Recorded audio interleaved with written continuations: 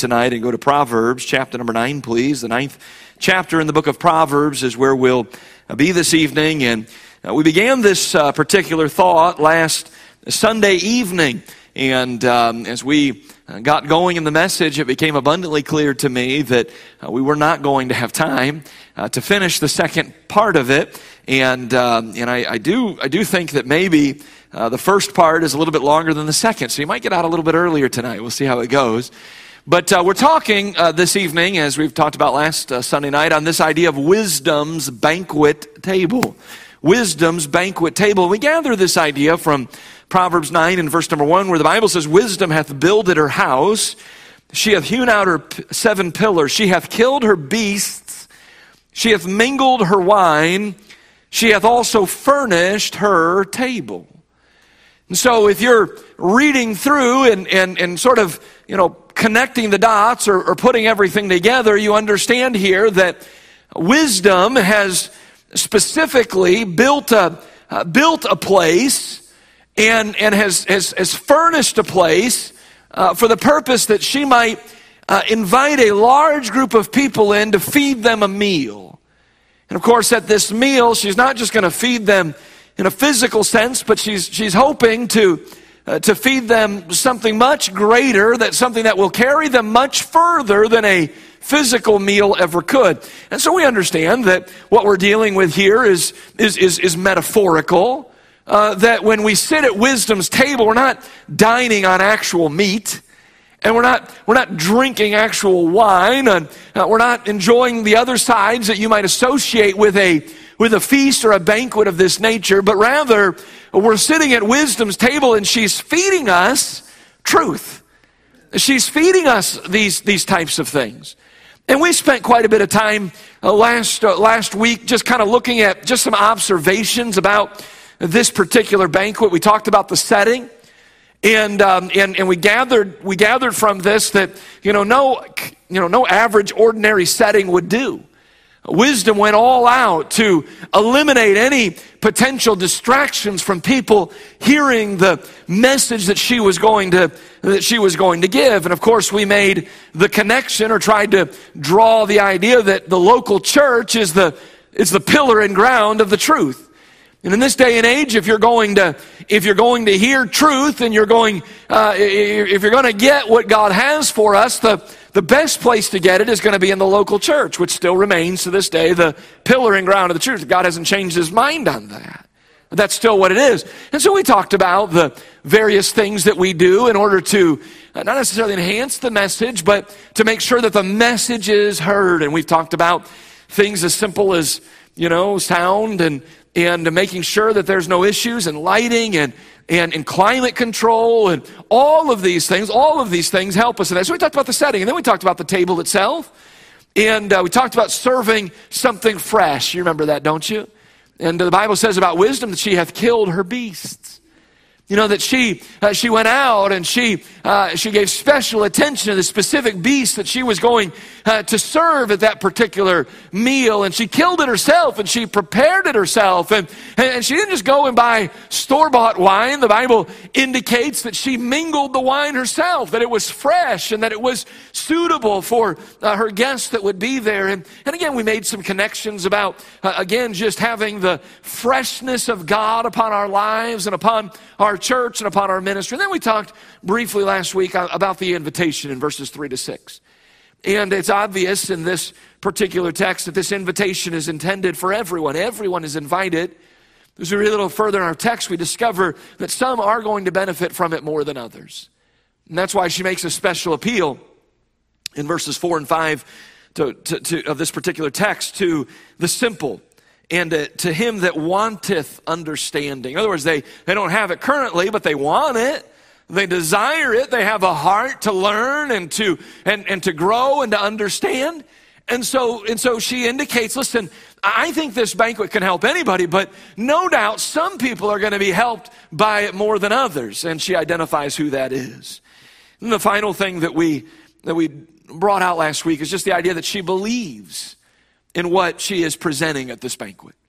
And if you look in verse number 6, the Bible says, "Forsake the foolish and live, and go in the way of understanding." And I really do believe, as I've studied this particular book, I really do believe that really from here all the way to the end of the book, it's as if folks are sitting around a banquet table and wisdom is speaking directly to them. Wisdom is teaching them things that they ought to know. And as I said last week, a lot of this book has been, so far, through the first, 8 chapters, it has been sort of a little bit, one common theme in a chapter, or maybe 2 common themes in a chapter. But as we move now into Proverbs chapter number 9, I don't know that I ever put all of this together until I began to preach this book and understand it. But now it's as if wisdom says, now, buckle up your seatbelt, hold on tight, because I'm just going to start giving you wisdom. I'm just going to start pouring these things into your life and into your heart. And you better be ready to listen, and you better be ready to learn.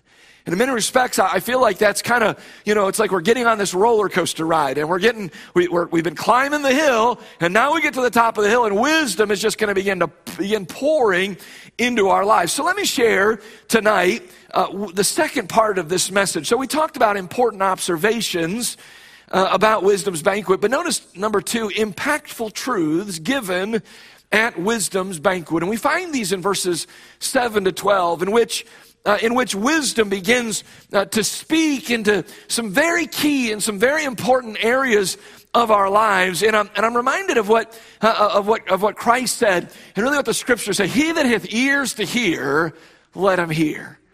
In other words, if you will listen, and if you will listen with an open heart and with an open mind, with an open ear, you can get some incredible wisdom here. And so wisdom begins to feed her participants some powerful and impactful truths that will serve them well throughout the remainder of their lives. And so we have to ask the question, what does wisdom say? And I'm going to share with you 3 specific things that wisdom teaches. Now, this is just the beginning. There's a lot of things that are still to come. We still have 20 plus chapters to go. But what are some of the very first things out of wisdom's mouth? It's interesting, isn't it? There's something to be said for, those that do public speaking and do a lot of it, in which, they'll sometimes say, now this is not necessarily listed in order of importance, but I sometimes beg to differ. Because as you're putting together an outline, as you're putting together a message, you're oftentimes, you're thinking, okay, what do I want to get across? What do I want to get across? There it is, and you begin to list the things.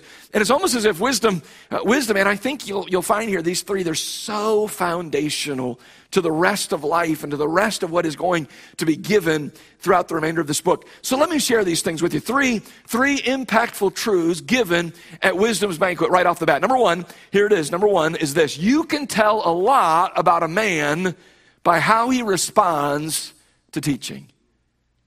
Wisdom says this, listen, you can find out a whole lot about someone by the way that they respond to teaching. Now, please understand that when we say man, we're not excluding the women, we're saying mankind. Now, you can tell a lot about a human being, about an individual, by the way they respond to teaching. Now look in verses 7, 8, and 9. He that reproveth a scorner getteth to himself shame. And he that rebuketh a wicked man getteth himself a blot. Reprove not a scorner, lest he hate thee. Rebuke a wise man, and he will love thee.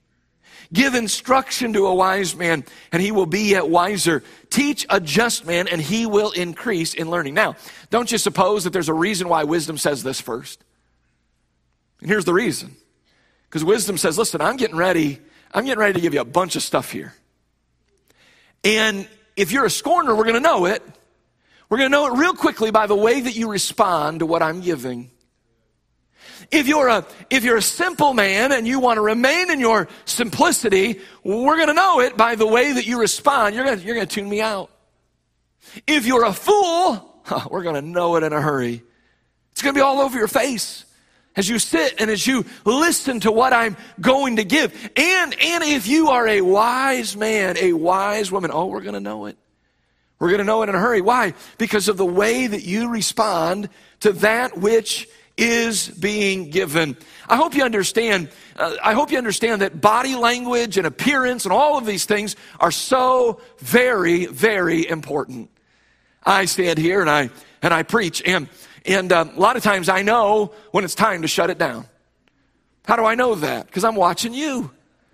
And some of you, you're sitting here saying, well, we were waiting for you to get the clue, We've been sitting like this for a while. Finally, he noticed, the arms are folded and, it's the pronounced, look at the watch, and it's the big yawn, and sometimes people even start getting up and moving around a little bit, and I get it. I understand it. But listen, that's one thing for me who's standing up here, but here's wisdom.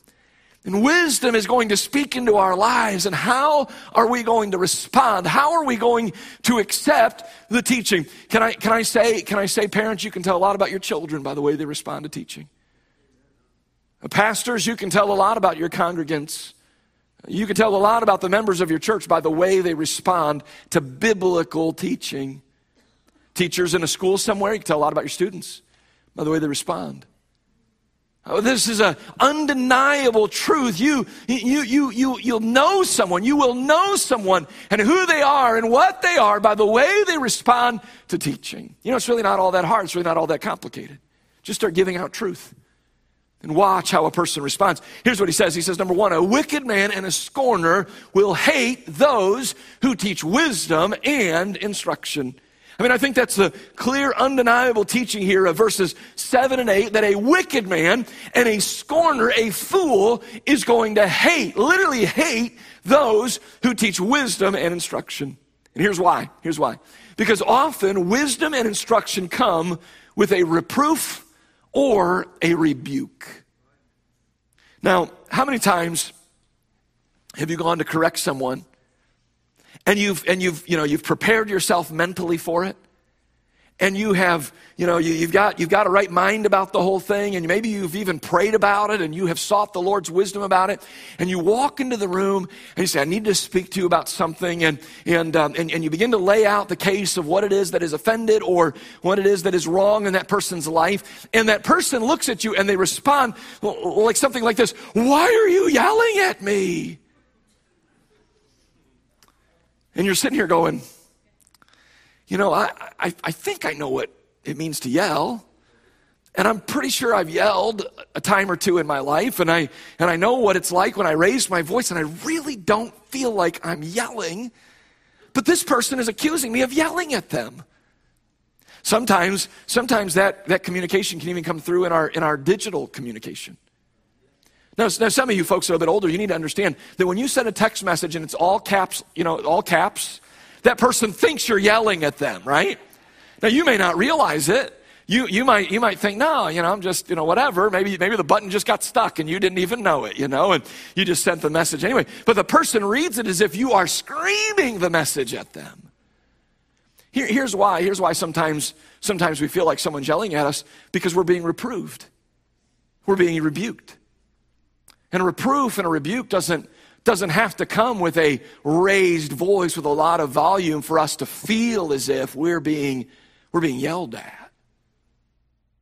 And Solomon here, through the inspiration of the Holy Spirit of God, he says, listen, you'll know someone is a wicked man, and you'll know they're a scorner by the way they respond to wisdom and instruction, because many times wisdom and instruction come packaged with a reproof or a rebuke. And as a result, being reproved and being rebuked, it's always a little uncomfortable to hear that. Sort of feels like we're being yelled at. Sort of feels like we're being preached at just a little bit, or we're being sat down and we're being lorded over. No one likes to be corrected. No one likes to be chastised. Our physical or fleshly nature, it longs instead for accolades and for congratulations. It does not long or enjoy for reproof or rebuke. And when we get these, instead, when we get reproof and rebuke, we resist it and we push back against it. And can I say that the Bible is profitable for these things? Did you know that there are times in which you'll read your Bible and you'll feel like God's yelling at you? Didn't one of our young people say that in their testimony? I felt like God was yelling in my face. That's because he probably was. Probably wasn't raising his voice, but he was reproving and he was rebuking. Why? Because he was trying to give you wisdom. He's trying to give you teaching. And if you want to be a fool, you want to be a scorner, then you resist that. You push against that, and we'll know exactly who you are. We'll know exactly who you are. The world that we live in is mostly wicked and scornful, and because of that, it has grown to hate and despise this book. Because as people read it, it feels as if it's all in caps lock. It feels like every letter is capitalized. As God hones in and as God speaks specifically into that individual's life, as God reproves them and rebukes them. By the way, the Bible says that that's what the Word of God does in 2 Timothy chapter 3 and verse number 16. It reproves, it exhorts, it corrects, it does all of these things. It's good for instruction and in righteousness. And because the world is mostly wicked and the world is mostly full of scorners, the world hates this book. They hate this book. They think as Christians we're trying to shove this book down people's throats. Nothing could be further from the truth. I don't want to shove it down anybody's throat. But I do think they need to hear it. I think they need to hear it. They hear it and then they turn away from it. That's between them and the Lord. But I have a responsibility to go into all the world and preach the gospel. When a man or a woman responds to wise biblical teaching with hatred, you can safely assume that man is a scorner or a wicked man. And listen, they may dress right. And they may have the right hairdo. They may even continue to come to church. But you watch the way they live and you watch the way they receive wisdom and instruction. You watch the way they receive those things and you'll know exactly who it is that you're dealing with. Solomon goes so far in our text as to advise those who are wise not even to rebuke a scorner, since it's only going to lead to further hatred. That's what he says there in verse number 8. Reprove not a scorner lest he hate thee. So at some point we're going to have to make the determination, okay, I know who this is. I know that they're a scorner. And so I'm not going to bother because I know how they're going to receive it. I know how they're going to accept it, and it's not going to be well. So when the Word of God rebukes you, how do you respond to it? When someone is trying to pour wisdom and instruction into your life, how do you take it? When the pastor, the preacher, a teacher of some sort, maybe an authority figure in your life, a parent, when they reprove your behavior, what's your attitude like? If you resist, listen, the clear teaching. I'm not talking about somebody that just wants to, they get on some hobby horse about something in which, it's not even in the Bible. That's a different thing altogether. But when someone stands before you and they give you clear biblical teaching and instruction, how do you respond to it? Do you resist it? There's maybe some young people in our church here tonight who you've spent a lot of time resisting your parents, resisting your youth pastor, resisting your youth counselors, resisting teachers in your school, resisting the Holy Spirit of God and His Word itself. We know a lot about you. You know a lot about yourself. Because here's what the Bible says. The Bible says that you're a fool. You're a scorner if you resist wisdom and instruction. You'll know it because you'll grow even to hate those who try to give it to you. Notice, secondly, a wise and a just man, according to what Solomon writes, will love those who teach wisdom and instruction. When a wise man hears even reproof and rebuke, he loves the teacher, even if the teaching might sting him just a little bit and where he presently is living. Here's what he does with it. He takes it and he makes the adjustments that have been taught to him after listening and applying the teaching that he's been given. In other words, he is appreciative of what he has been given and he grows as a result of it. Now let me just show you some texts that prove that. Hold your place here in Proverbs 9 and go with me to Psalm 141, would you? Look in Psalm 141 and verse number 5. Now this is such a great passage of Scripture because this is exactly what he's talking about here. This is what a wise man does. Now look at the attitude. Psalm of David, Psalm 141, verse number 5. He says this, "Let the righteous smite me. It shall be a kindness." Now that's funny, isn't it? Now, of course, we understand he's talking metaphorically here.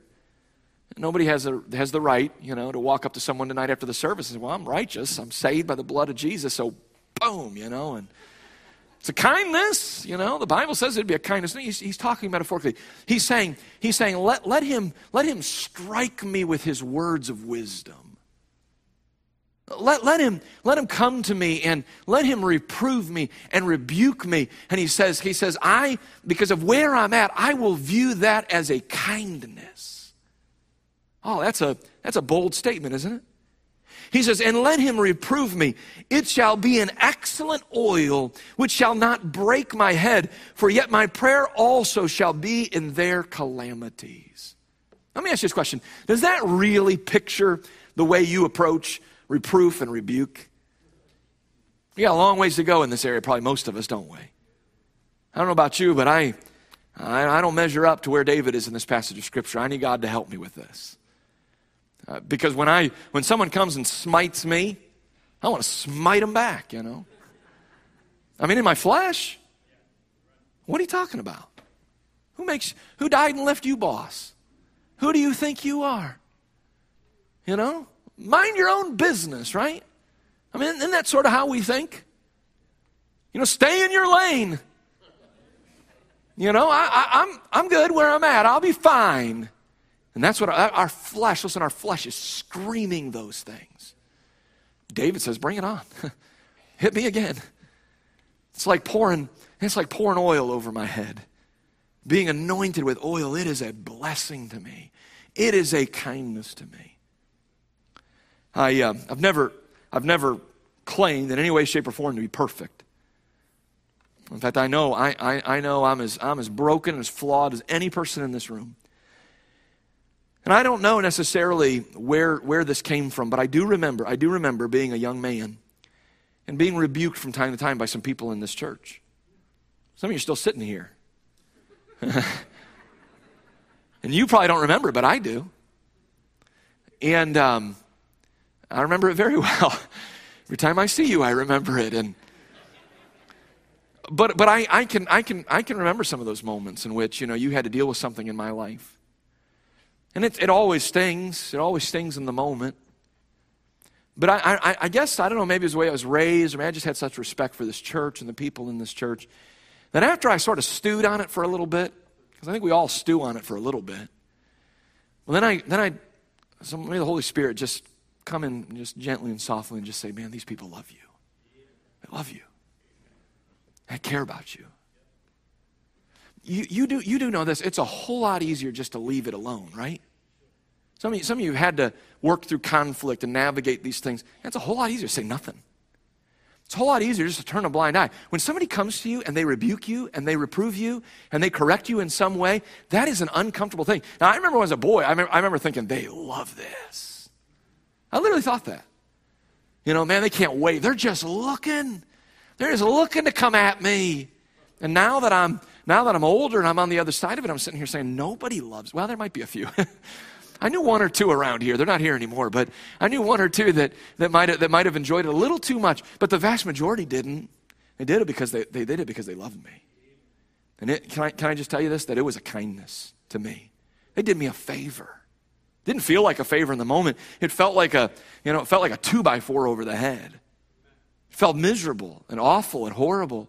But later on, the Holy Spirit of God, he just kind of, slide in right next to me there in my thoughts and in my mind, and he would say, that person's right, and you're wrong. And I didn't always respond in the right way, but I think probably more often than not I did. And I think that part of the reason why I stand before you today is because there were people in this church that came and can I just say it? They smote me. They smote me with kindness. Sounds kind of odd, doesn't it? Sort of like it's an oxymoron type of a thing. But they did. With a 2x4. They gave me as much kindness as they could possibly give me. And they either put me back on the right track or they kept me on the right track. They did something. Listen, and I believe I am where I am today because of people that did that for me. Look in Proverbs 15. Would you look in Proverbs 15?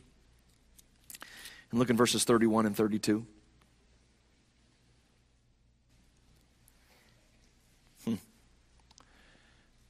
Just such good stuff here.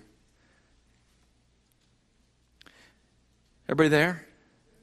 can still hear, I like to hear pages turning, by the way. That's a great thing. A great thing. Proverbs 15, 31 and 32. The ear that heareth the reproof of life abideth among the wise. He that refuseth instruction, look at it, he despiseth his own soul. But he that heareth reproof getteth understanding. Now you know that so much of the Bible is countercultural, right? And it's even greater than that. It's sort of counter our own minds in the way that we think, and that's what we find played here. When David says, when a man smites me and the righteous smites me, it's a kindness. We're all sitting here going, what in the world is he talking about? He's lost his mind. And then when when Solomon writes here in Proverbs 15:32, he that refuses instruction despises his own soul. In other words, you literally, what he's saying is you hate yourself. You literally hate yourself when you refuse to hear the instruction of a wise individual. When you will not listen to this book, you think that by doing so you're going to make your life better, more comfortable, easier. But you know what God is saying? God is saying that you hate yourself. You despise your own soul. When you refuse, because that which hurts is going to make you better. And oftentimes that which feels good is going to make things worse. That is a common idea, and yet our minds do not think that way, do they? They don't think that way. Proverbs 25:12 says this. I won't have you turn there, but it says, might appear up here on the screen, as an earring of gold and an ornament of fine gold, so is a wise reproof unto an obedient, or upon an obedient ear. So wisdom and being wise, listen, it's not knowing it all. It's not having all the answers. Sometimes we think that, right? I'm not wise because I don't understand. No, here's how to be wise. Listen when people pour truth into you. Listen when people give you instruction. Do not resist that. And God says, you're wise. You say, but I don't understand this, and I don't know about that, and I don't have the answers for that. That doesn't matter. You can be wise just simply by the way that you receive wisdom and instruction. And by loving the person who tries to give it to you. Listen, wisdom is not knowing all the answers, having all the answers. It's simply an appreciation for teaching and instruction that leads to application and ultimately to growth. So can I just say, your very presence here tonight indicates a desire to be wise. Now I know this as well as anybody that just by coming to church doesn't mean that you're going to get the message. There have been many Sunday nights that I have come to church and my mind has been in another place. But your presence here, it makes a statement. I mean what I say on Sunday morning. I often say to the Sunday morning crowd, I say, Sunday night is my favorite service of the week. I said it this morning, I said, if you don't come back, you're missing a blessing. You know why I say that? Because there's so many people that sit in these pews on Sunday morning that don't come back on Sunday night.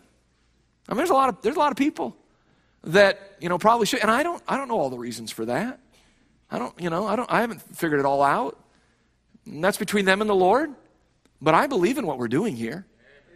If what we're doing here, if we weren't trying to give wisdom and instruction, if we weren't trying to preach God's word, then what's the purpose for being here? See, we're doing something of an eternal purpose. And as a result, listen, someone who wants to be wise says, I want to get in on that. I want to be a part of that. So that's the first thought is found here in verses 7 and 9. And that is this: you can tell a lot about a man by how he responds to teaching. And I think that we ought to maybe just do a little bit of inspection here. Let's just ask ourselves the question, okay, how am I doing in this area?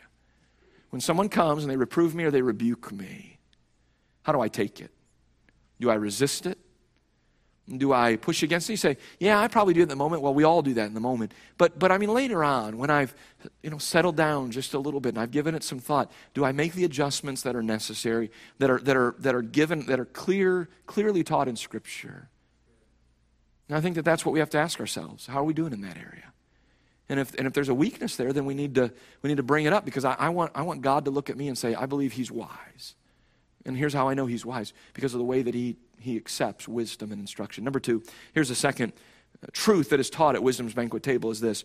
Number 2, you will only go as far as your relationship with God takes you. In life, you will only go as far as your relationship with God takes you. Look in verses 10 and 11. Going back to Proverbs 9, it says here, the fear of the Lord is the beginning of wisdom, and the knowledge of the holy is understanding. For by me thy days shall be multiplied, and the years of thy life shall be increased. Here's what Christians need to know. It's amazing to me that we have to teach these things, but I think we do. Success in this life has nothing to do with how much money you have. Nothing to do whatsoever with how much money you have. It has nothing to do with how many degrees you've earned. I'm looking around this room today, and some of you didn't even complete a high school education. And yet you kept your marriage together for 60 years. And you've raised great kids. And you've been faithful to church. And you've worked hard. And you have won at life. And I'm looking at a world out here of people who've got every degree imaginable. They can't figure out how to keep a home. They can't figure out how to be happy. They can't figure out how to find contentment. So you must know that success has nothing to do with how much money you have in your bank. And some of you are saying, praise the Lord. Praise the Lord. That makes me feel a whole lot better about myself. And some of you are sitting here saying, praise the Lord. Success has nothing to do with how many degrees I have because I don't have any degrees. Success in this life has nothing to do with what you have accomplished. Some of you don't have very many accomplishments. I think I've told this a time or two before. Brother Jim Jones Jr. is here tonight, and he was my baseball coach when I was a senior in high school. And my senior year, the only trophy that I'd ever won in my life was a second place trophy in a spelling bee. Now, how pathetic and sad is that, you know? And my mom still kept it. I mean, it was featured in a prominent place, you know? Here's my son's second place trophy. You should not get trophies for second place, you know. Give me a gift certificate to Honey Hut or something, but I do not deserve a trophy. But she kept it right there. It was right in a prominent place in our house. And I was never an MVP of anything. I was never the high scorer. I was never anything. And at our senior banquet, Brother Jim, do you remember this? He gave me and another guy in my class a trophy. It was called he called it the Super Senior Award. And I just got to tell you, thank you so much, brother. You have no idea. You have no idea what that did for my for my self-esteem. I was shocked when I got the Super Senior. He made it up. He made it up on the fly. He said, who's the most pathetic person on this baseball team? Let me give this guy an award, Super Senior. And if I remember correctly, it had nothing to do with on-field anything. It had everything to do with, leadership and just, having a good attitude and that sort of thing. And so I'm guy number one who says, praise the Lord that success in this life has nothing to do with how many awards you've earned and how many accolades and accomplishments you have. It has nothing to do with those things. Because listen, there are a lot of people that have all of the accomplishments, and yet they've not gone very far in life. And they're not very happy. And they're pretty miserable, to be very frank. And they lie in bed at night and they ask themselves the question, why? Why do none of these things provide any happiness or any joy? And here's why. Because you will only go as far in life as your relationship with God takes you. And here's listen, here is the on-ramp to a successful life. It's found in verse number 9 or verse number 10. It is the fear of the Lord. You do not get on the highway of life and go where you need to go. You do not get there because it's the beginning. The fear of the Lord is the beginning. That's what gets us on the highway. That's what gets us going. And until you have that, you have nothing. You cannot be a success. You cannot go far in life until you have the fear of the Lord. Now, understand this is the starting point. And here's what it means: to acknowledge Him, to appropriately reverence Him, to admit that I'm not as great as I think I am. That's the fear of the Lord. To understand I don't have all the answers. To understand this does have all the answers. And when I come to a place where I don't have the answers, I know what to do. I don't turn on the television. I don't go to the website. No, I open this book. And I'm going to read this book and I ask the Holy Spirit to guide me and to lead me and to teach me what He'd have me to know. When a man fears the Lord, he sees himself. I'm talking about he sees himself. I see myself as who I really am. And who am I really? And who are you really? Here's what we are. We are broken, flawed, in need of God's love, God's mercy, God's instruction, God's wisdom. Men, that's what we are. That's all that we are. Somehow, some way, we've convinced ourselves that we're more than that. We are nothing more than that. In fact, in some respects, I'd say we're even less than that. We're less than that. God help us to see ourselves the way the Apostle Paul saw himself. He says, I am the least of all the apostles. I am the chief of sinners. May God help us. That's the fear of the Lord. The fear of the Lord, listen, it brings me to this conclusion. And when it does, then and only then can I begin to receive the wisdom that I need. And so what some of us need to do tonight, if we're going to get wisdom and what it has for us, we're going to have to begin to see ourselves as who we really are. And who am I really? That's what I am. I'm broken. I'm a mess. And that the God of heaven would even know my name, care about where I live, and what my desires are, what my fears are, what my anxieties are, that he would even care is an amazing thing. And I stand in awe. Number two, here's what you need. Not only the fear of the Lord, but number 2, the knowledge of the holy. See that in verse number 10? And the knowledge of the holy is understanding. As I began to study this passage of Scripture, I had to ask myself the question, what does it mean, the knowledge of the holy? What do you suppose he's talking about here? Well, my first initial thought was, okay, knowing God, but he sort of already talked about that when he said the fear of the Lord and the knowledge of the holy. So he's talking about the same thing? Yes and no, not necessarily. Here's what I believe this is. I believe it's a clear reference to God's Word, the Bible. And here's why. The word holy here, it means sacred. Sacred. So in other words, we can almost read it like this. The fear of the Lord is the beginning of wisdom, and the knowledge of the sacred is understanding. Let me ask you this question. How do you and I know what's sacred? How do we know what's sacred? We just figure that out on our own? No. We know what's sacred because God tells us what's sacred. And where does he tell us it? He tells us it in his book. So if I'm going to have the knowledge of the holy, the knowledge of the sacred, that means that I've found it in God's Word. It reveals it to us. So here's what I'm saying. You want to go far in life? You want to go far in life? I think most of us do. Then there's a key component here, and it's the book that you hold in your lap. This book right here, this book will take you as far as you want to go. As far as you want to go. Why do we read every book but this one? I mean, how much time do we waste on other books?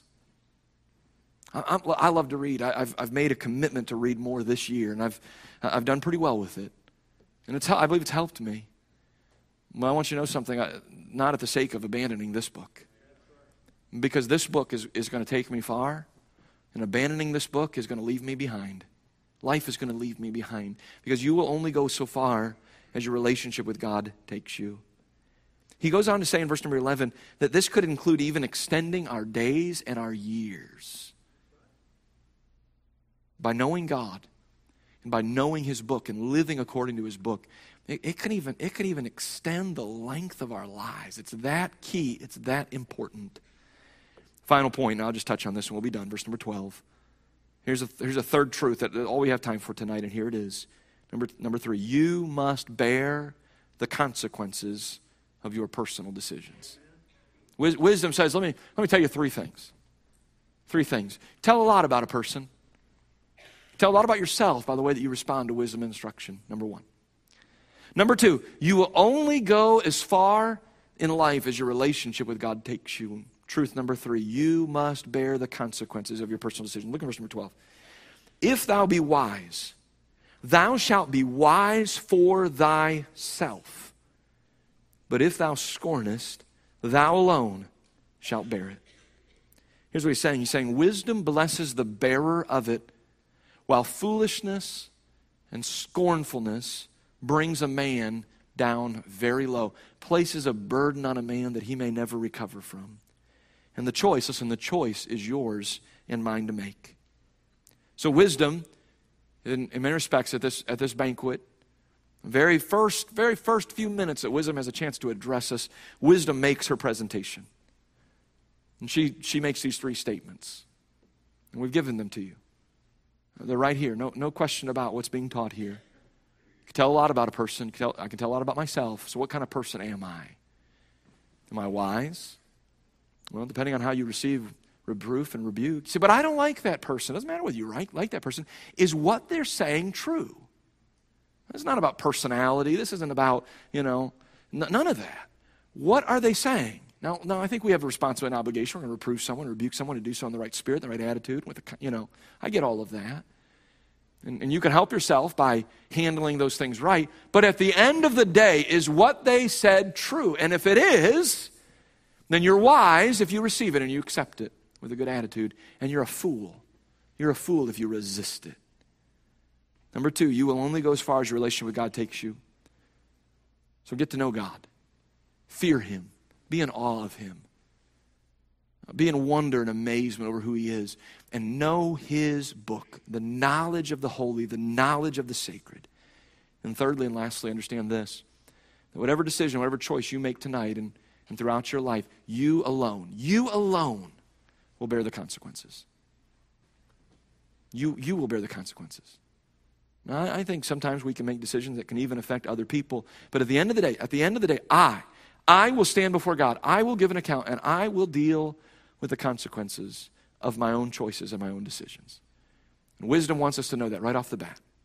It amazes me how many people live like the devil and want to be blessed like, the most spiritual man around, and sitting here saying, don't you understand the decisions and choices you've been making? And when you live that way, these are the consequences, and they're yours to bear. And that's what wisdom is teaching us.